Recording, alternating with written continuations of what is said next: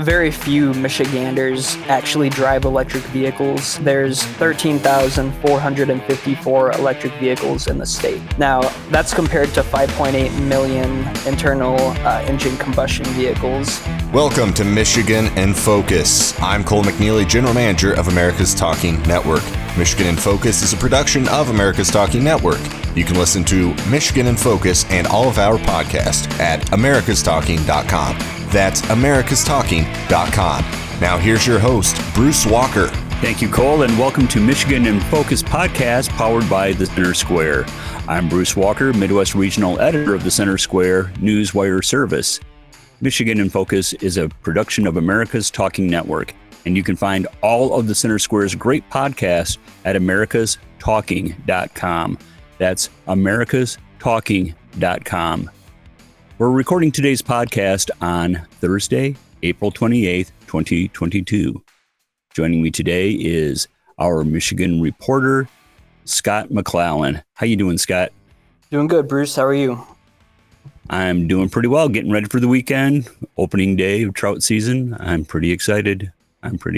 So I know that there's a big fat trout out there with my name on it.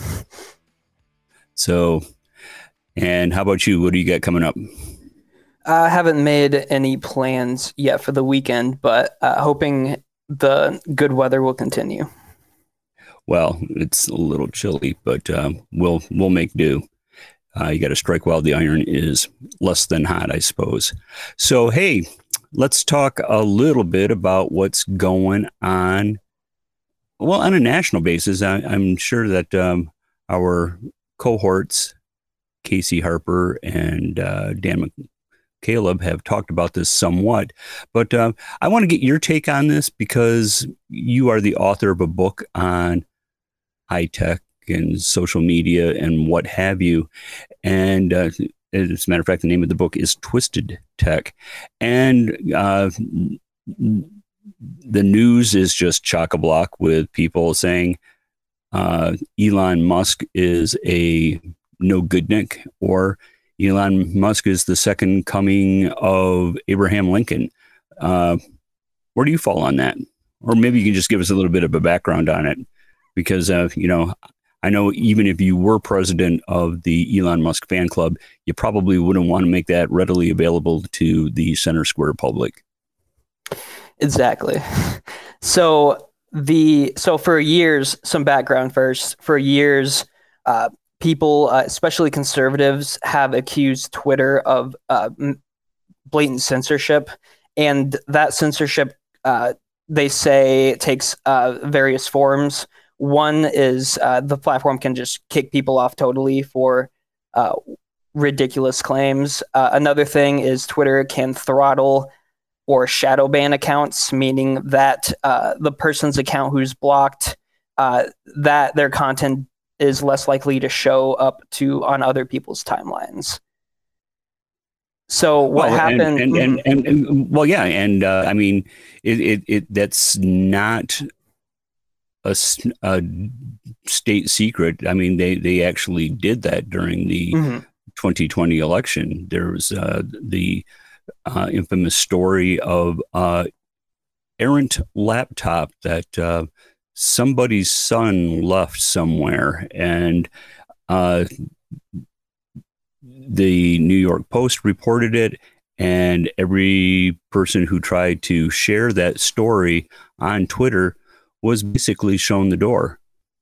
And that happened right before the 2020 presidential election too. So, I mean, the censorship of these platforms can have a pretty significant effect on regular people and their decisions. So this week, Tesla CEO Elon Musk reached an agreement to buy Twitter for about $44 billion. And if you've been on Twitter in the last week, it's been more of a dumpster fire than it normally is, and that's saying something. So a lot of people are vowing to leave the platform because Elon now owns it. It's sort of similar to the if Donald Trump wins the election, I'm moving to Canada kind of thing. So it's interesting because a lot of these critics say, well, billionaires shouldn't have control over social media companies. well, there's a lot of billionaires who own, newspapers, such as the Washington Post, and I don't really hear a lot of outcry over that. Right. Well, I just recall back when one of the Koch brothers, the notorious, infamous Koch brothers, not train robbers, folks, but steel barons, they one of them was considering purchasing the L.A. Times, and a close family member was, rending her garments over this and tearing out her clumps of her hair, saying, how terrible would this be if one of the Koch brothers actually owned a major market newspaper? To which I said, well, I seriously didn't even think about it, but someone has to own the newspaper and make it run and what have you. Politics didn't really play into it for me, because if I read a newspaper and I find its politics veers in a direction that I don't like, I just move elsewhere. It's called the free market. And 2 years later, not even 2 years later, the guy without any hair who started Amazon purchased WAPO and the Washington Post. For those of you who don't get our real cool journalism slang, buys WAPO, and no one uttered a word. So I don't know. I guess it's your confirmation bias and what bubble you happen to be operating out of. And a lot of people are hoping that Elon Musk will make more transparent algorithms, or he will enact clear standards for some people being banned, while other people who appear to be doing the same thing are not banned. So it'll be interesting to see how this turns out. Right. Well, and not to make this all about me, but Scott, it's all about me. And I'm an older guy. I'm a bit of a Luddite. I was not brought up on social media. And when I use social media basically to say, hey, the new Charles Mingus album I bought is rocking, and, all my jazz friends should, avail themselves of it.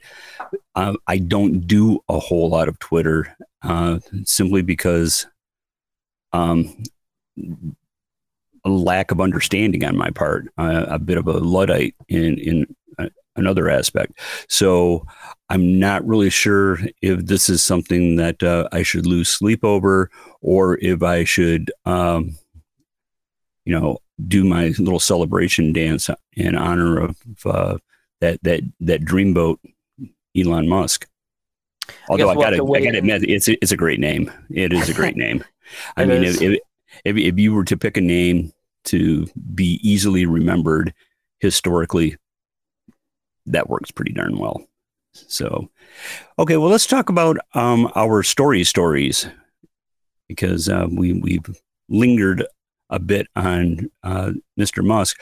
Let's talk about another form of technology. We have here in Michigan amazing amounts of money. Another day, another couple of $100,000 thrown at projects that are meant to encourage adoption and building and education and what have you for electric vehicles. And you wrote 2 stories about that in the last week, and they both did considerably well with our readership. So talk a little bit about, number one, what is the market position of electric vehicles in Michigan, number one, and how much money are we throwing? I shouldn't say throwing. How much money are we granting to help this industry? So very few Michiganders actually drive electric vehicles, at least according to data from the Secretary of State's office that says that there's 13,454 electric vehicles in the state. Now, that's compared to 5.8 million internal engine combustion vehicles and just over 100,000 hybrid vehicles. What was that last one, that last category? 105. Just there's 105,651 hybrid vehicles. Okay, gotcha, Mhm. gotcha. All right. Well, okay, so that's not a lot. Okay, granted. Uh, that doesn't speak to the quality of the vehicle, or that the actual vehicles are not capable of providing all of the benefits that are advertised for those vehicles, or at least claimed. So let's talk a little bit about what are claimed for these vehicles and whether it actually transpires through the purchase and use of EVs. And we could say EVs, meaning electric vehicles. I think the listeners would actually appreciate a little bit of shorthand here. So the idea behind EVs is that the vehicles will be less reliant on fossil fuels and instead can use batteries to store energy. So the idea is to produce more electricity that is carbon free and that's able to be produced through renewable energies. Mhm. Okay. All right. But there's always going to be a caveat here. And that is, number one, these are batteries that store energy. They have to be recharged. And when you recharge these batteries, that has to come from the grid. And what provides energy to the grid? Well, we have solar, we have hydro, we have wind, but that doesn't really provide what is known as a base load for the grid, meaning that's not what you rely on. The backup for wind when the wind isn't blowing, the backup for sun when the sun isn't shining, it is always going to be, for the time being, fossil fuels and to some degree, some nuclear energy. There's not a whole lot of that here in Michigan. So if you're burning fossil fuels as backup energy to recharge alternative energy vehicles, so we'll differentiate between the internal combustion engine, which is fossil fuel. So those are ICE engines, and the EVs. You're still burning quite a bit of fossil fuels in order to power them. But that's not the only thing. And you wrote something, and you talked to Jason Hayes from the Mackinac Center, who is the environmental director there. Pretty sharp guy. And he also talked about the transportation of the rare earth minerals that are required for the EV engines, for the lithium batteries and what have you. Yeah, so the EV batteries require several rare earth minerals that include, lithium and Cobalt. And cobalt. So the idea is, it depends. The term like environmentally friendly depends on where you're focusing, because electric vehicles in the U.S. require rare earth minerals that are mostly mined from other countries. So I think one aspect, these experts have told me, one aspect of environmentally friendly is how environmentally friendly they are to the location where the rare earth minerals are being mined. And Jason Hayes, for example, he asked Michiganders to consider the full environmental impact of EVs. He said that EVs are promoted as the more environmentally friendly choice because the ratings often only consider CO2 emissions from the tailpipe. But he said that EVs use 6 times more mineral than conventional vehicles, and those minerals have to be mined, processed, and imported from developing nations. So that requires a lot of transportation and energy costs as well. Sure. And there's a human cost there as well. Oh, yeah. Because you have child labor. Sometimes you have slave labor, because these rare minerals come sometimes from countries that don't have the same type of employment laws that we have here in the United States. So, yeah. So I guess what we're looking at is that there still is a tremendous amount of pollutants that go into the inputs of creating EVs. And those are sometimes overlooked in response to the output from EVs. And another thing, EVs have relatively new technology relative to ICE vehicles. So the supply chains, there's a lot of unanswered questions, including one study I wrote a story about said that recycling and storing EV batteries will be a, quote, huge issue because we just haven't developed a lot of technology. Yet it's not to the level of ICE vehicles. However, there are Ford and GM and a lot of other companies are spending a lot of money to try to improve the battery quality. Okay, yeah, and I'm down with that. I mean, if I sound a little bit skeptical, it's just because I was a born skeptic, and when you work as a journalist, you necessarily need to be somewhat skeptical, and I might be overcompensating for more than 20 years working in the automotive industry in automotive communications for the big three. So I'm not saying that these things, I'm not poo-pooing EVs outright. I'm just saying let's be realistic here and look at what is, again, what are the inputs? It's the same, I guess, when I look at wind turbines. Wind energy could be a wonderful thing.